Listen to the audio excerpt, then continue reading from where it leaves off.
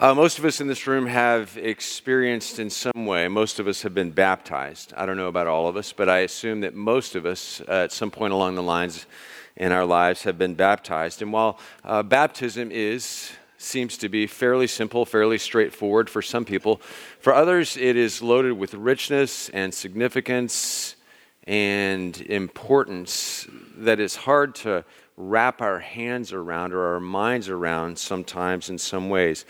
Baptism is in some ways mysterious, and the ancient words of the church to describe baptism have often been a sacred mystery. The Universal Church, which in the early centuries came to be centered around Rome, and in Rome recognized 7 sacred mysteries, or sacraments as they were called, those who sought to reform the church according to the Word of God in the 1500s. So that would be the Protestant Reformation, and all of the churches that came into being at that time and since then have recognized just 2 sacred mysteries or sacraments in the Scriptures that they see instituted by Jesus and so have practiced during that time: baptism and communion.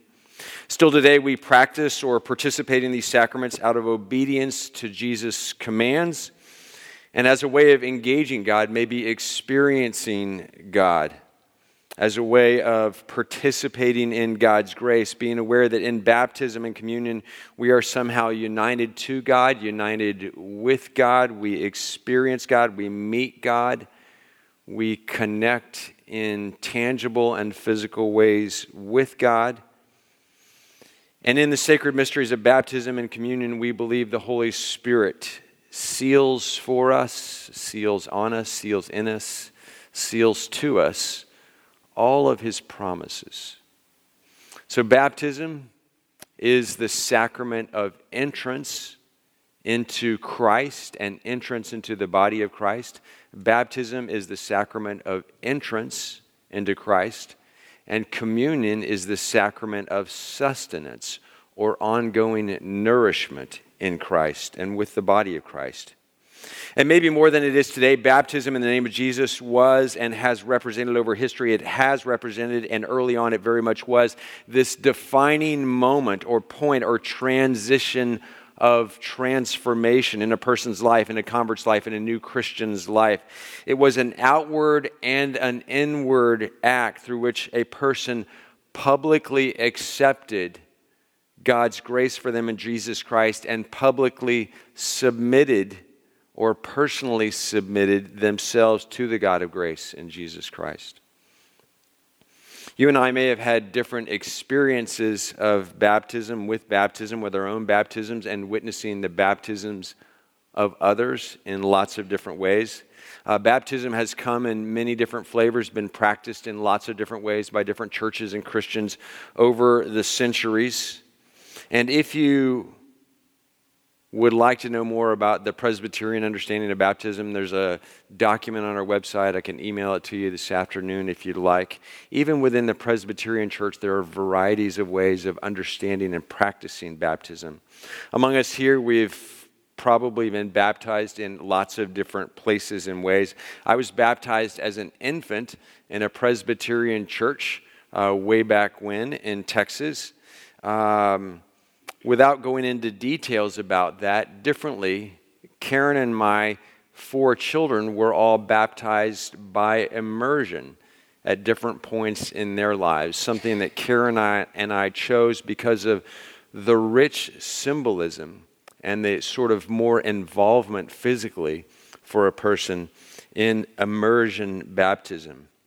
Either way, we believe that God acts in these things, but we will see Paul's references to this immersion baptism as we read this morning in our ongoing study of Colossians. Paul's going to refer to that. But first, let me pray.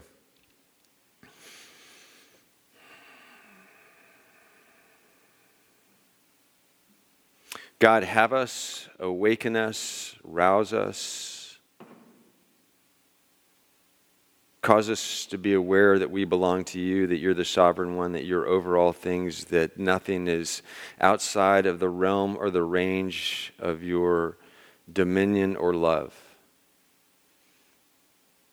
Help us be attentive to you alone, to your Spirit, to your Son, to your word, to your will, to your way. Help us to be attentive as we read from the ancient book. I ask and pray that as my words are true to your word, that they be taken to heart. If my words stray or deviate in any way from your word, may they be quickly forgotten. We pray these things together in the name of Jesus. Amen.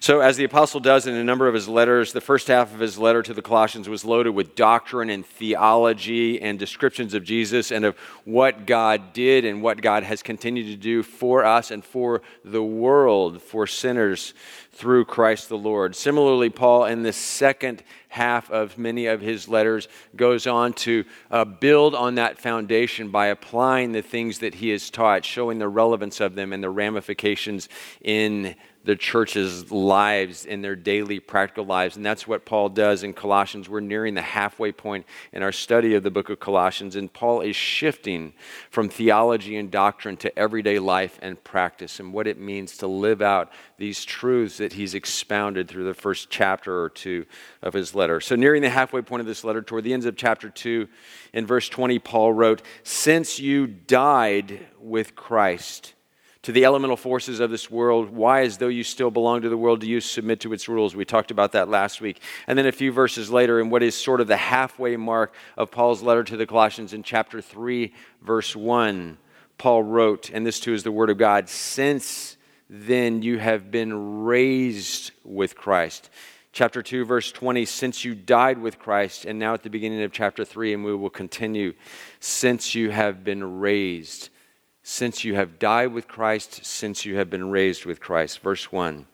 "Set your hearts on things where Christ is seated at the right hand of God. Set your minds on things above, not on earthly things. For you died, and your life is now hidden with Christ in God. When Christ, who is your life, appears, then you also will appear with him in glory." And there's a lot going on in these verses, so we're going to pause for just a moment for a closer look. To whom is Paul writing? He's not writing to the outsiders that we've talked about over the last couple of months. He's not writing to the outside observers. He's not writing to the agnostics or to the Judaizers. He's not writing to those whose primary belief system is Greek philosophy or the Jewish law. He's not writing to any of those people, but rather he is writing to those who have died with Christ and those who have been raised with Christ. And if this seems like unusual language, consider baptism. Consider baptism. For us, it's just this peripheral little thing that we do when someone is young, when they're an infant, when they're a child, once in their life. It's a dot, a point on the timeline. For Paul and the early church, it was this consuming event and metaphor, public and private. To be baptized was to be literally and figuratively immersed. Immersed in water, and more importantly, immersed in Christ and immersed with Jesus in his death and being raised with Christ to new life in resurrection.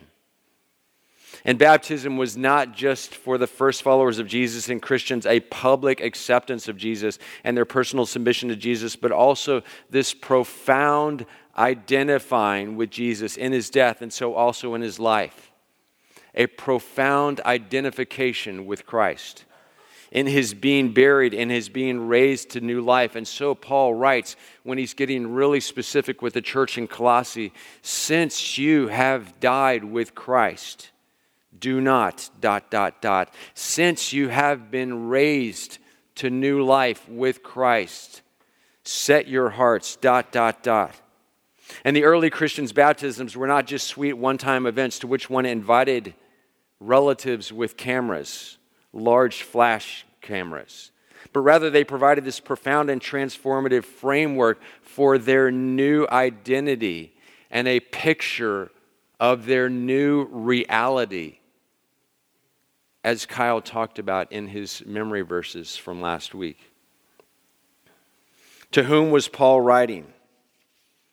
With what we've read and learned to this point in the book of Colossians as our guide, Paul is writing more explicitly to people who know acknowledge and profess that God is holy and that we are not, that we are separated from God by our sin, that through Jesus, who is the image of the invisible God and who is supreme or superior to every other being in every possible way, God has reconciled us to himself through his grace by the acknowledgement of Jesus as Lord.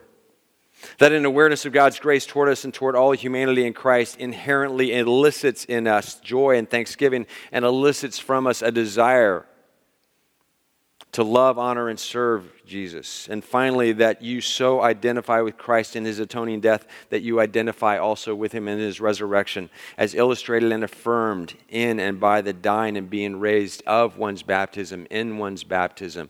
Paul is writing to people who know that God is holy and that they are not, who recognize the chasm that sin is between them and God, who recognize that God's plan was to reconcile humanity to himself through Jesus by his grace, through his death on a cross, and for whom that awareness elicits in them joy and thanksgiving and prompts them to love, honor, and serve God. To such people, Paul is writing. Since you have died with Christ, since you have been raised with Christ, since your identity is so wrapped up and enmeshed in Christ, do these things describe you? Is this you? I can't answer that question. I don't know for you. But does this describe you? Are you by this description a Christian? Are you by these words in Christ? If not, then this is where you stop today. This is the stopping point.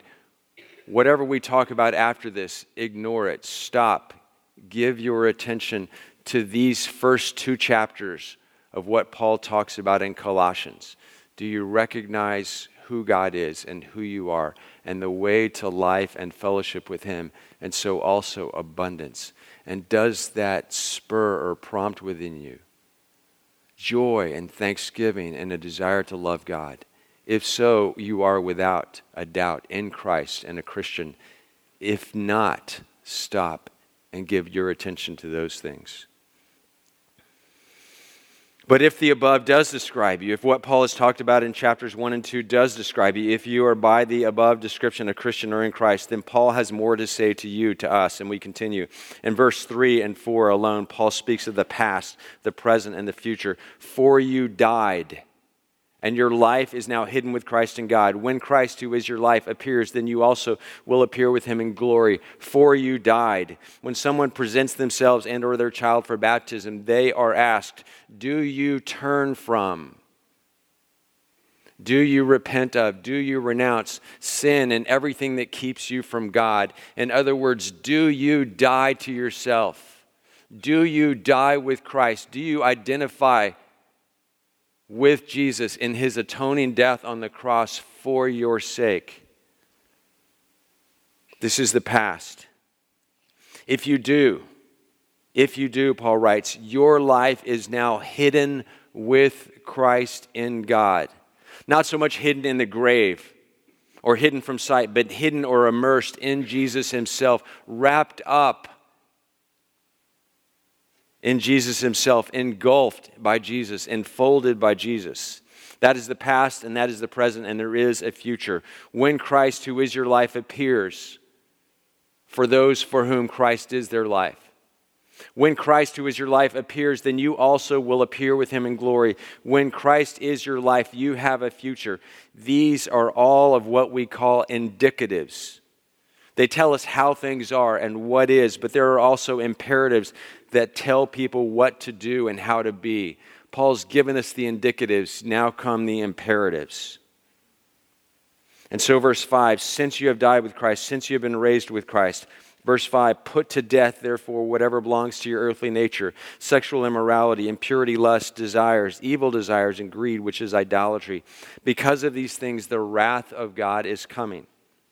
You used to walk in these ways in the life you once lived, but now you must also rid yourselves of all such things as these: anger, rage, malice, slander, and filthy language from your lips.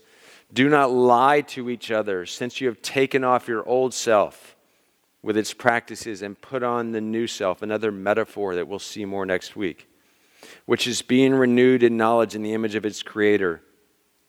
Here there is no Gentile or Jew, circumcised or uncircumcised, barbarian, Scythian, slave or free, but Christ is all and is in all.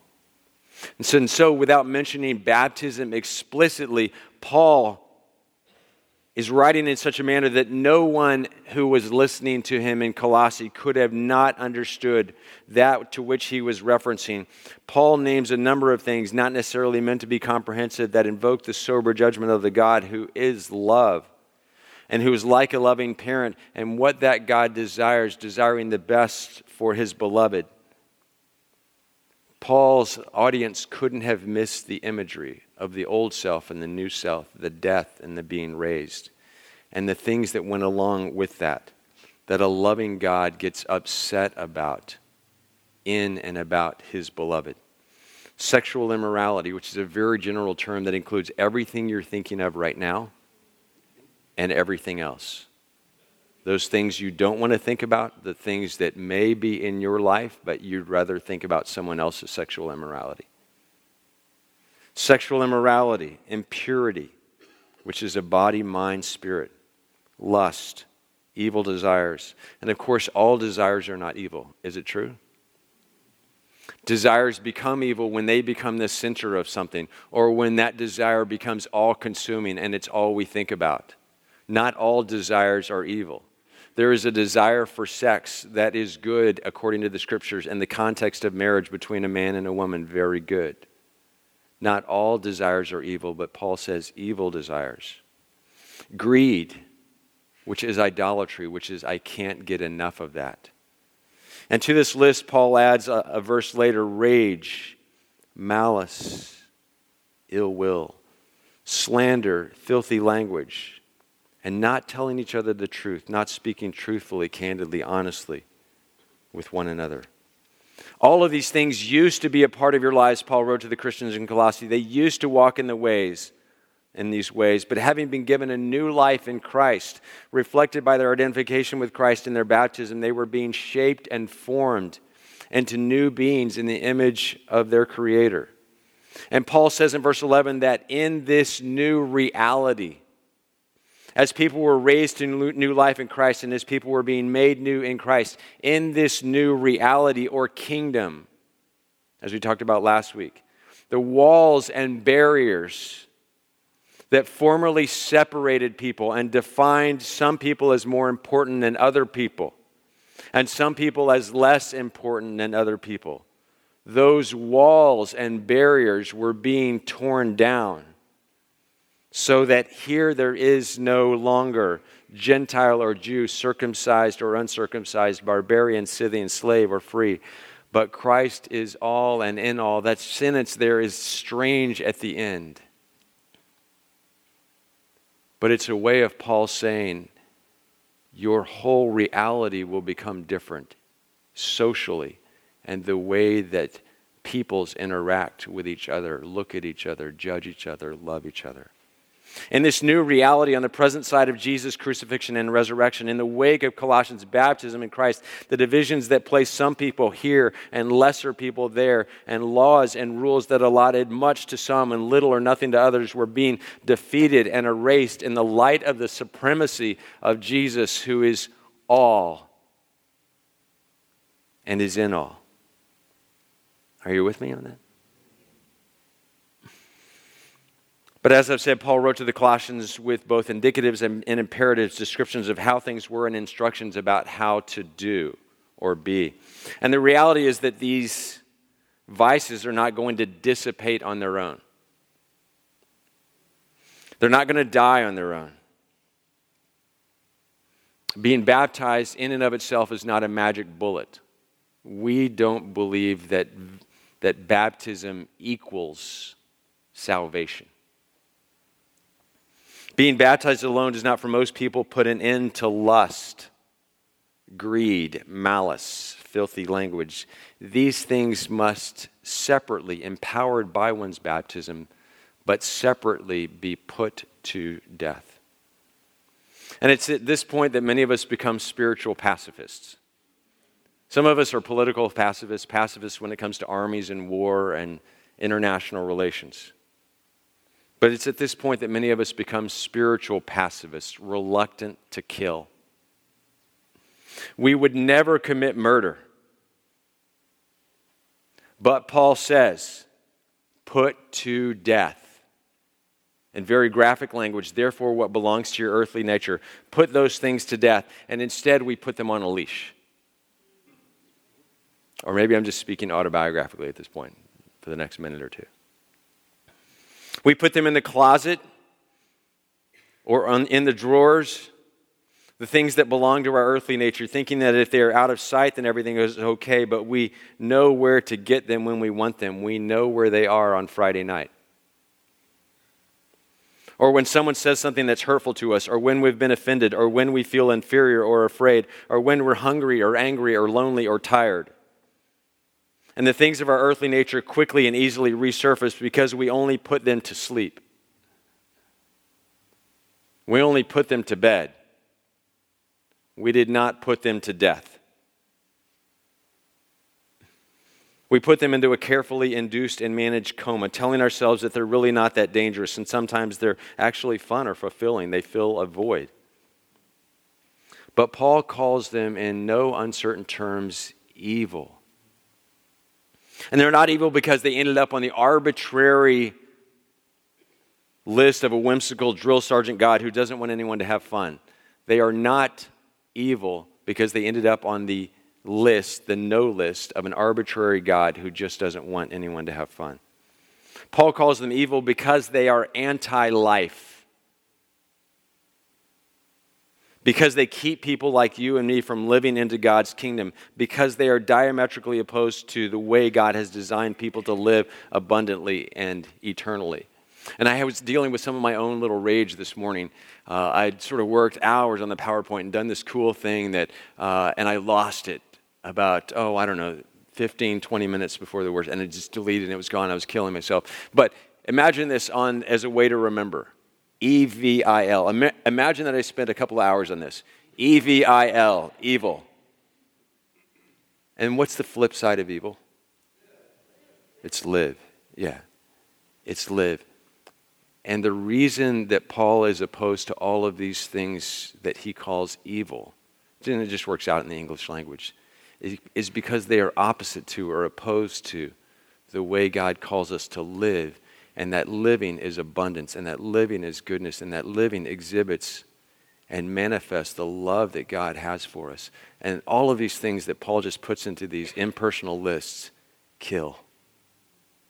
They kill. They may seem appetizing or comforting or judicious at the moment that we appeal to them or reach back into the closet for them. But they kill. And they keep us from the life that God has for us.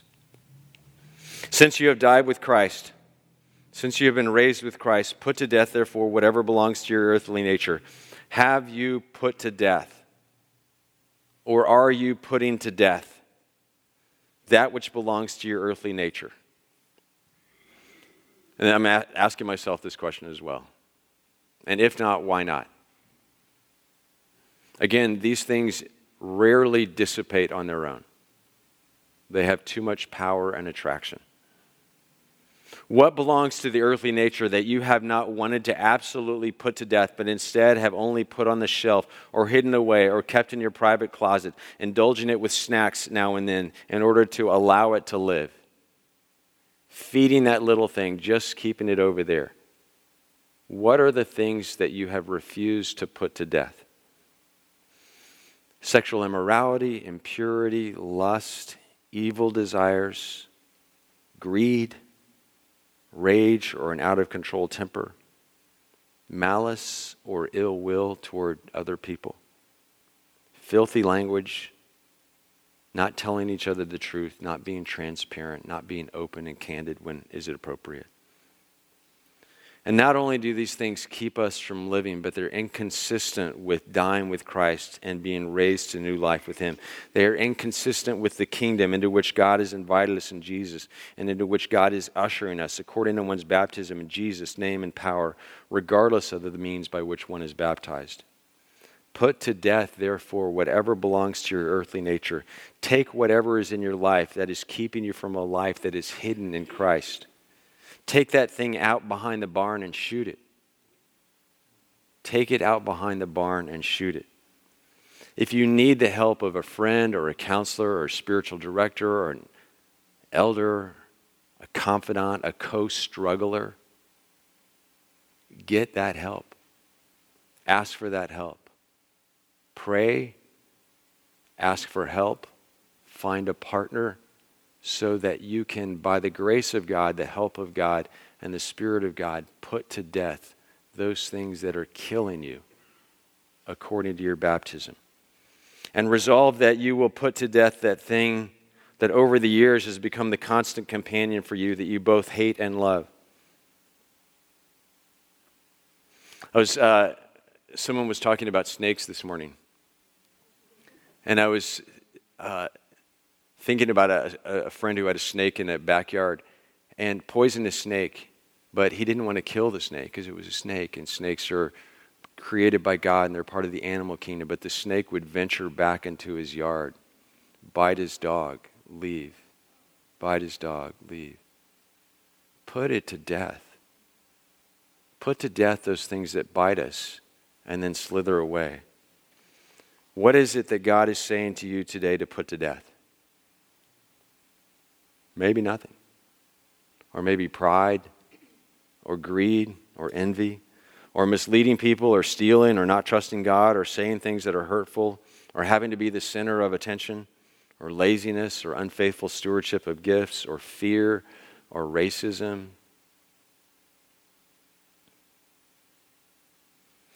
William Barclay on the cover of our bulletins this morning says, in baptism the Christian dies and rises again. As the waters close over him, it is as if he was buried in death. As he emerges from the waters, it is like being resurrected into a new life. God has done all of this, and in our baptisms we participate with him in that. Not to be good, not to be loved, but because God is good and has already worked all of this out and opened the doors for us, and because God loves us. Paul's lists taken by themselves can feel like, oh, I'm supposed to do this, and Christianity is just a list of rules.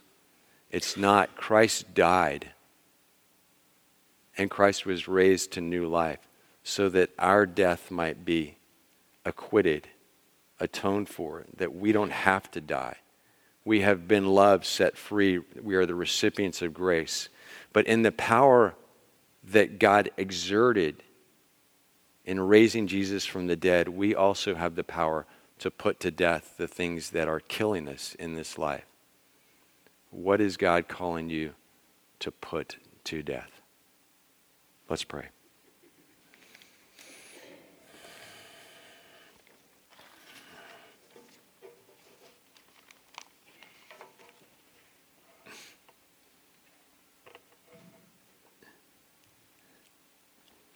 Hear our prayers, God. You know our thoughts. You are not far away. You know us. You love us. In Christ, you gave us yourself. In Christ, you suffered. He is all and he is in all. He is the supreme one. He is superior to every other being in every other way. He always has been and he will. Thank you for loving us, for setting us free, for gifting us with eternal life. Help us to live into our baptism and our identifying with Jesus and the new life into which he ushers us. Give us the strength, the courage, the tools, the will to put to death those things that drag us down, that keep us from the life that you have for us, a life that is full of joy and peace, and a life that brings you glory and pleasure. Help us, help us, help us. We pray in Jesus' name. Amen.